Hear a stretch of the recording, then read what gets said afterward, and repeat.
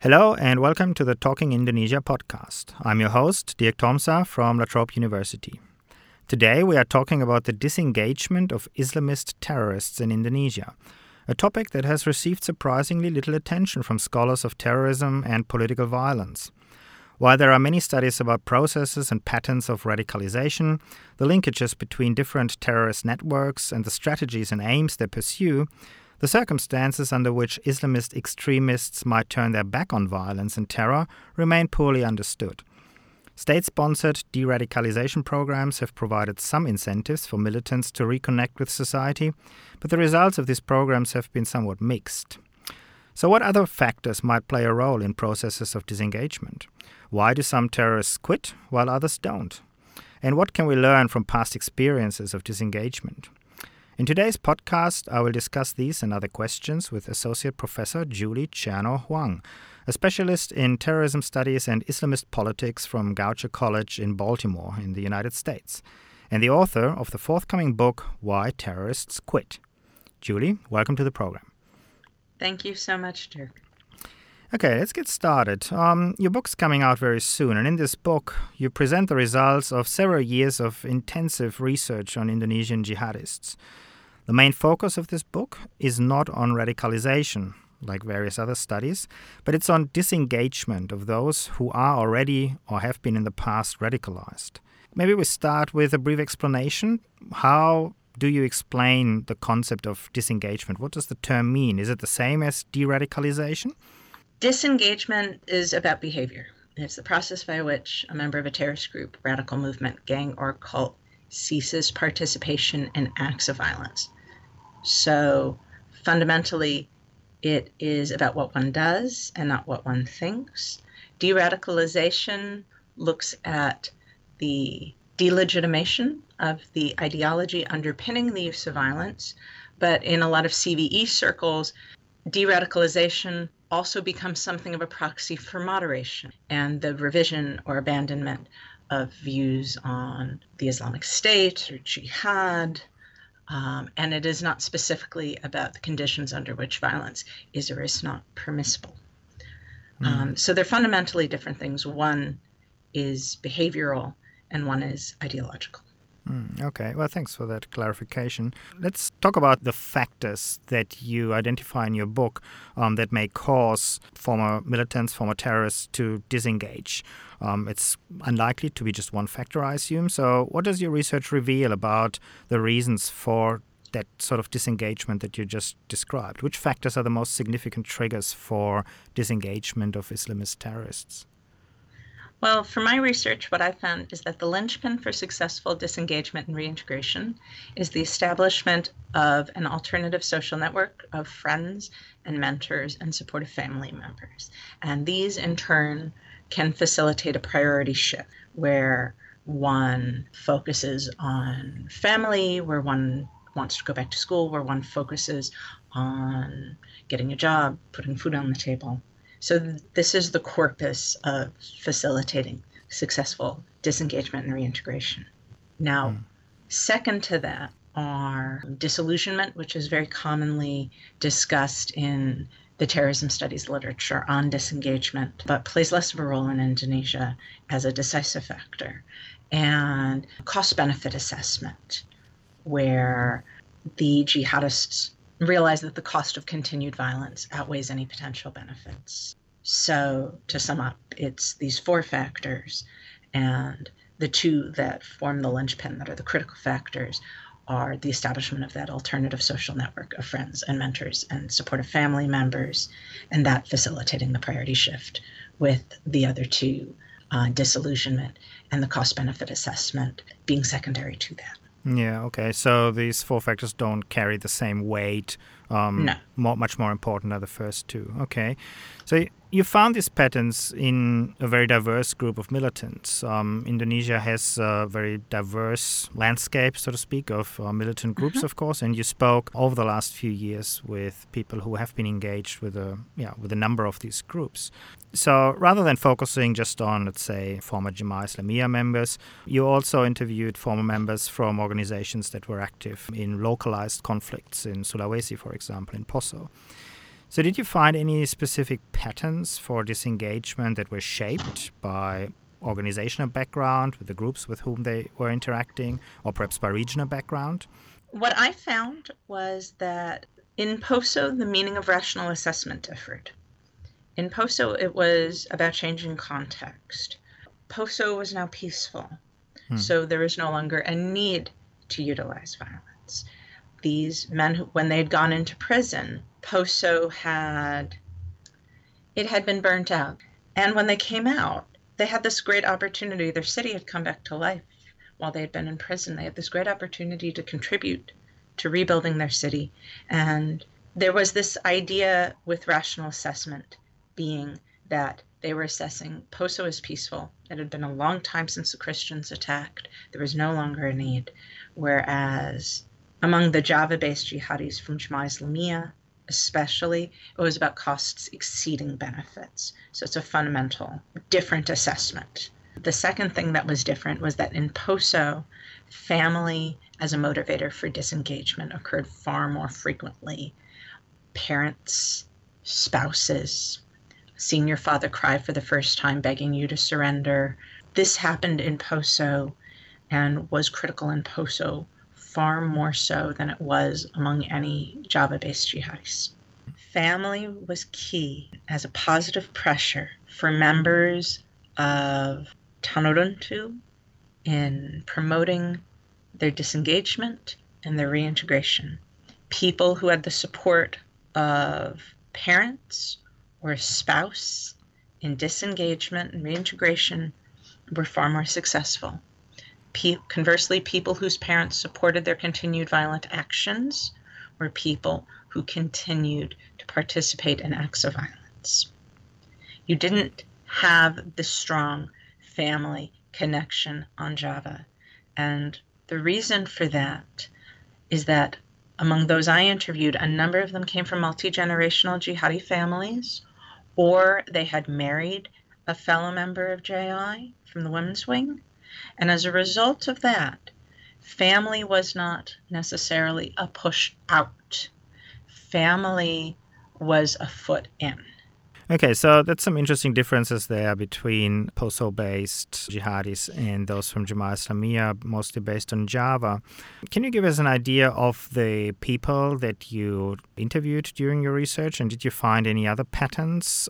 What about, for example, the age of the militants, whether they were really young or whether they were perhaps more experienced, perhaps had been overseas, perhaps Afghanistan veterans, etc., or the length of membership in these groups, that the ties had become tighter for them? Were there any kind of patterns that you could identify that would make disengagement easier or more difficult?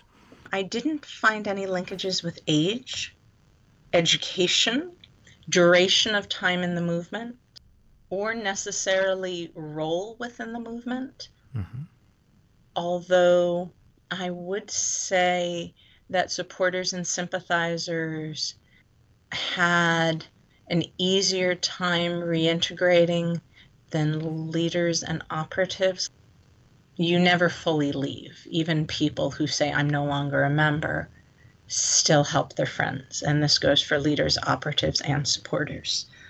So I wouldn't say that there were distinct patterns of those factors. One thing that I did see was that it does seem that the way in affects the way out. So people who joined via study circles and local conflicts had far more complex disengagement trajectories compared to those who joined via schools and family. So this means that they saw the presence of all four factors, or at least three of the four. So the alternative social networks, the priority shifts, disillusionment, and the cost-benefit assessment tended to be more present in people who joined via study circles and local conflict compared to those who joined via schools and families. But this is not absolute. In terms of fighting in a conflict or not, among the Afghan veterans, you do tend to see the presence of disillusionment very powerfully, much more than in the case of the guys in POSO, and the cost-benefit assessments. Some of them you see priority shifts, some of them you have the new relationships and alternative social networks, but they're less pronounced than the cases of the POSA boys or people who did not go to Afghanistan. So someone might have a friendship that impacted them and caused them to look at the world differently, but they didn't have family and friends and a mentor to construct a full network. The Afghan veterans do tend to stick together. They have an Afghan veterans organization. They still consider themselves largely part of JI, although a few of them have left. But they see part of their role is to speak against the use of bombings. So they are, regardless of whether they consider themselves members or not members of JI, whether they see themselves as going inactive, they still all hang out together. The Mindanao veterans, it's very scattered. You have some very clear cases of recidivism with the Mindanao veterans. You also have cases of some successful disengagement, like Ali Fauci, who spent a great deal of time hiding out in Mindanao and fighting in Mindanao and training in Mindanao. So there is no pattern for Mindanao. Was that kind of what you expected when you started going into this research, that you would find that certain patterns can be identified, but then at the same time you would speak to people who perhaps came from the same background and have fought in the same kind of conflicts, and then you wouldn't find any of these patterns? Was that what you kind of expected, or did you feel at the start that it would be easier perhaps to categorize the individuals that you were talking about? Well, in the book, I do find that 30 plus people experience these four factors: the weighting between the alternative social networks, the priority shifts, the disillusionment, the cost-benefit analysis. The weighting differs from person to person. The degree of development differs from person to person. But there is a very powerful trend line within this book and within the research. And that definitely needs to be understood. I think when I started this project, I think I assumed disillusionment was going to be more prominent than it was, but it doesn't have the power that it has in the European cases. And that was very interesting to me.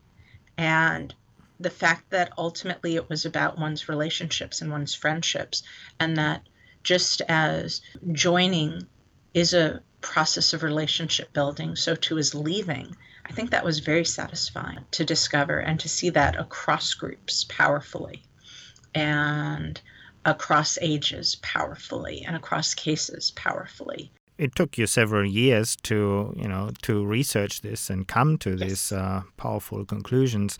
Maybe I could take you back to the beginning of that research very briefly, to your expectations and your motivations. What prompted you in the beginning to conduct this kind of research project under quite challenging research circumstances? It started with being interested in disengagement programs. So I went to Indonesia in 2009 and did a short research trip around Jakarta and Solo. And one realization I had at that time was that people would talk to me. And I never expected that jihadists would talk to me.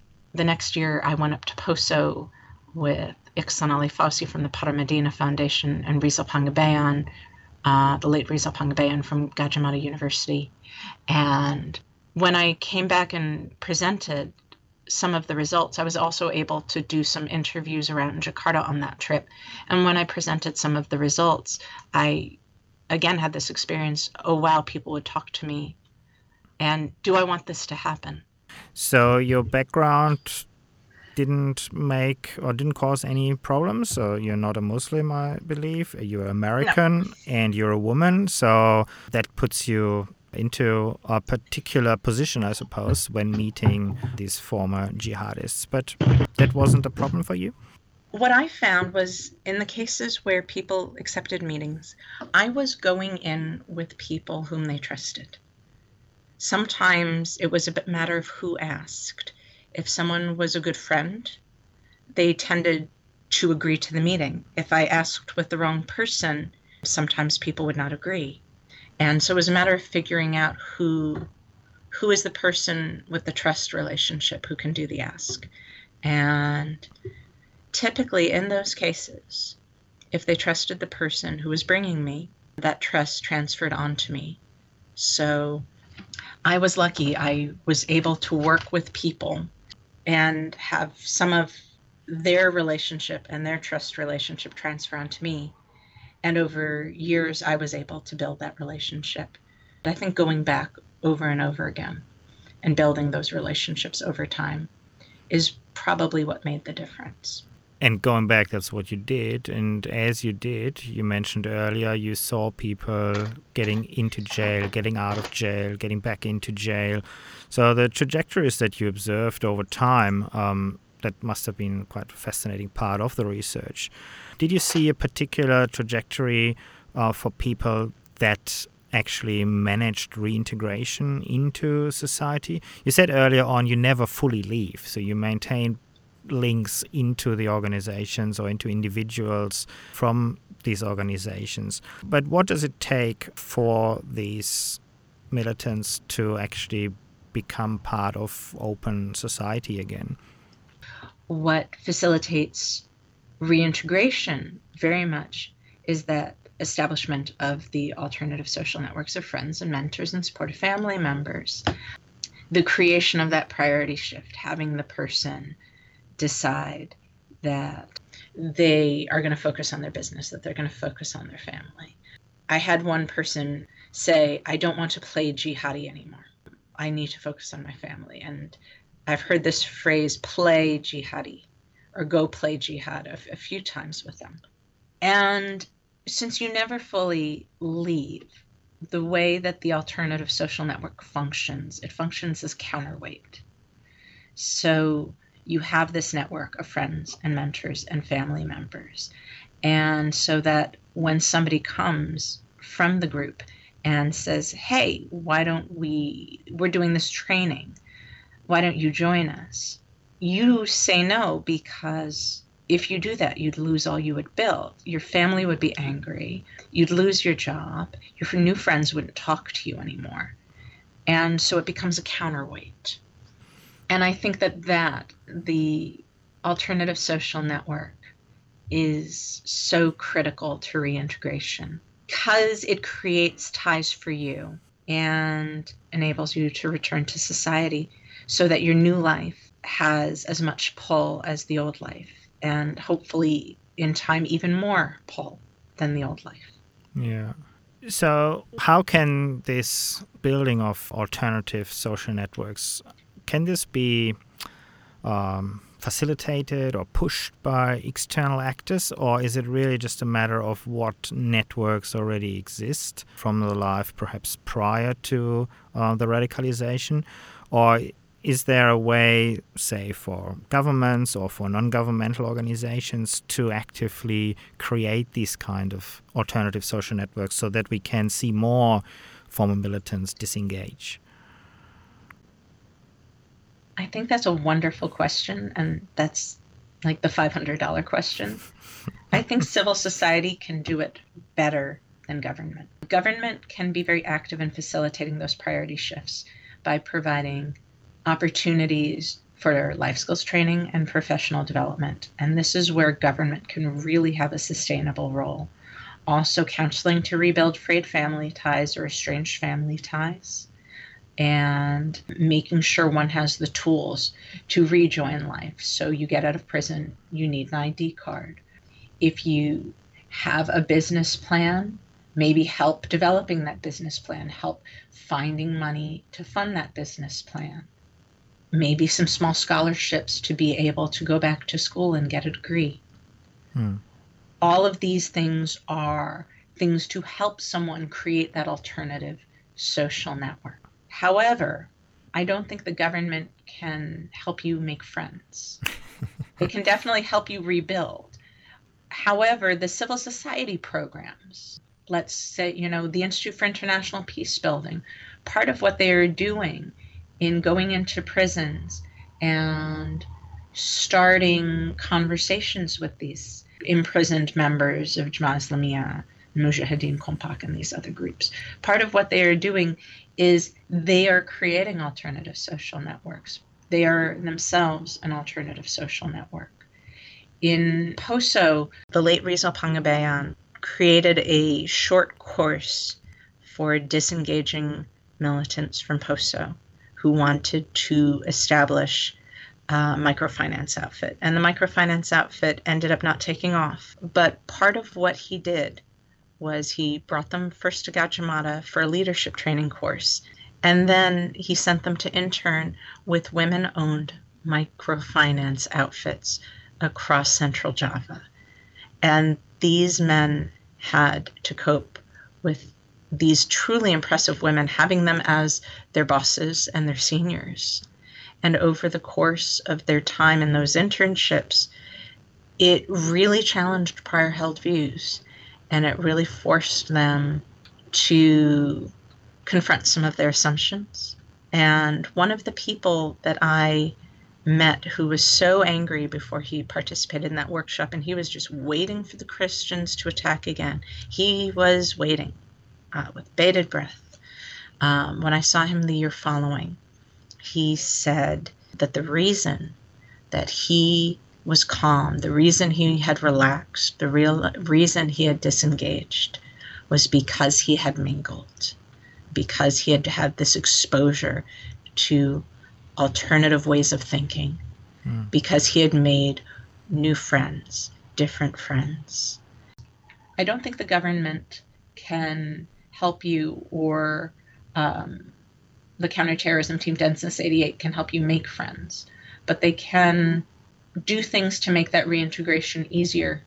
And I think we can't underestimate the potential of counseling to rebuild frayed family ties.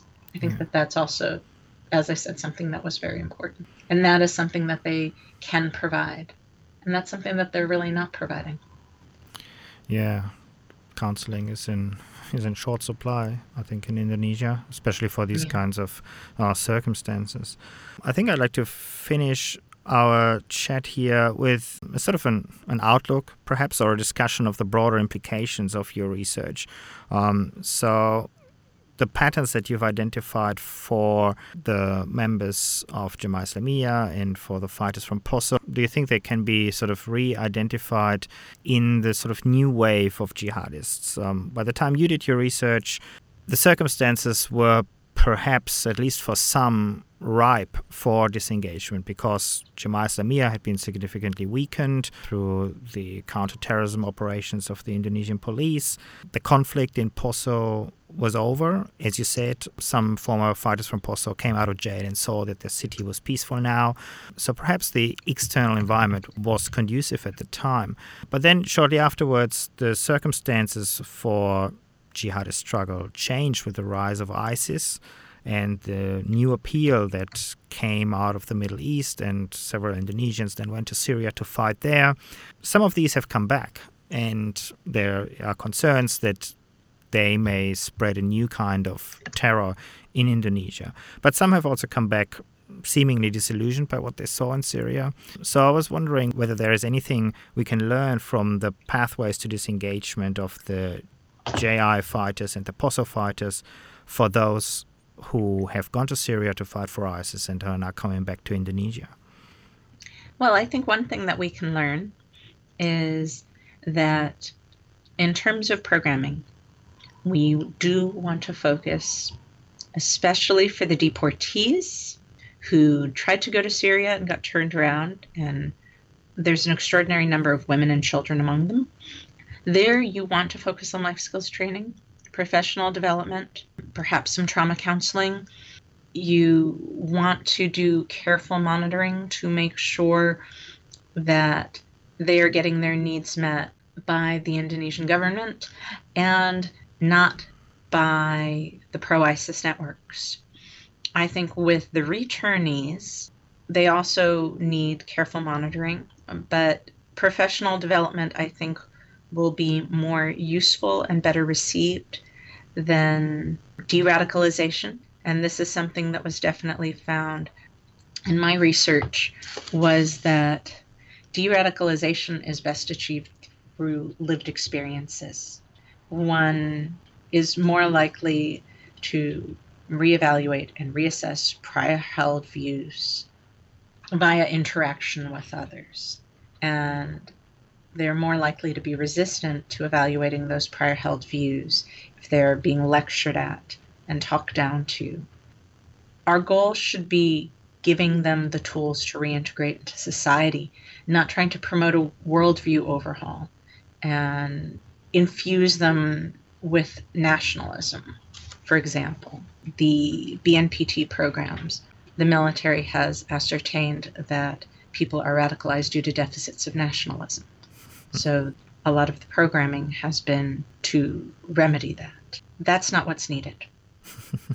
What is needed is to make sure someone can live in Indonesia, live peacefully in Indonesia, live productively in Indonesia. And if they have gone to Syria and they have come back disillusioned and they have come back saying that ISIS was corrupt and they have come back saying that this was a mistake, that they were misled, that the life that they were told that they were going to be able to live was not the life they ended up living. And there is an indication that they are safe, then help them to see that they belong in Indonesia and that they have a place in Indonesia and that they can make a living in Indonesia. So out of these various fascinating insights, if you were asked to provide just one key piece of advice on how to best facilitate disengagement of Islamist militants, what would you emphasize the most? It's about who your friends are. It's about having that support of your family and your friends and your mentors and the people around you who want to see you rejoin society and who are willing to be there for you. I think that ultimately would be my takeaway message, that just as someone joins a jihadist group or an extremist group or terrorist group due to the powerful relationships they make with mentors and teachers and friends in the group, and that gives them a sense of purpose and a sense of identity, so too is disengagement and reintegration most successful when it hits those same touchstones, having friends and mentors that give you a sense of purpose. And that doesn't necessarily mean invalidating the valuable things you took from your experience in the group, but it does mean that you see that as part of your past and your future is along a different path. Yeah, that's probably a fitting statement to end our conversation on. Okay. Thank you very much for that, Julie. Thank you. That was Associate Professor Julie Cherno Huang from Goucher College in Baltimore, speaking with Dirk Thomsa on the Talking Indonesia podcast.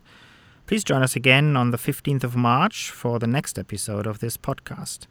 You can find the entire archive of the Talking Indonesia podcast at the Indonesia at Melbourne blog, or you can subscribe via iTunes or your favorite podcasting app. Thanks for listening, and till next time.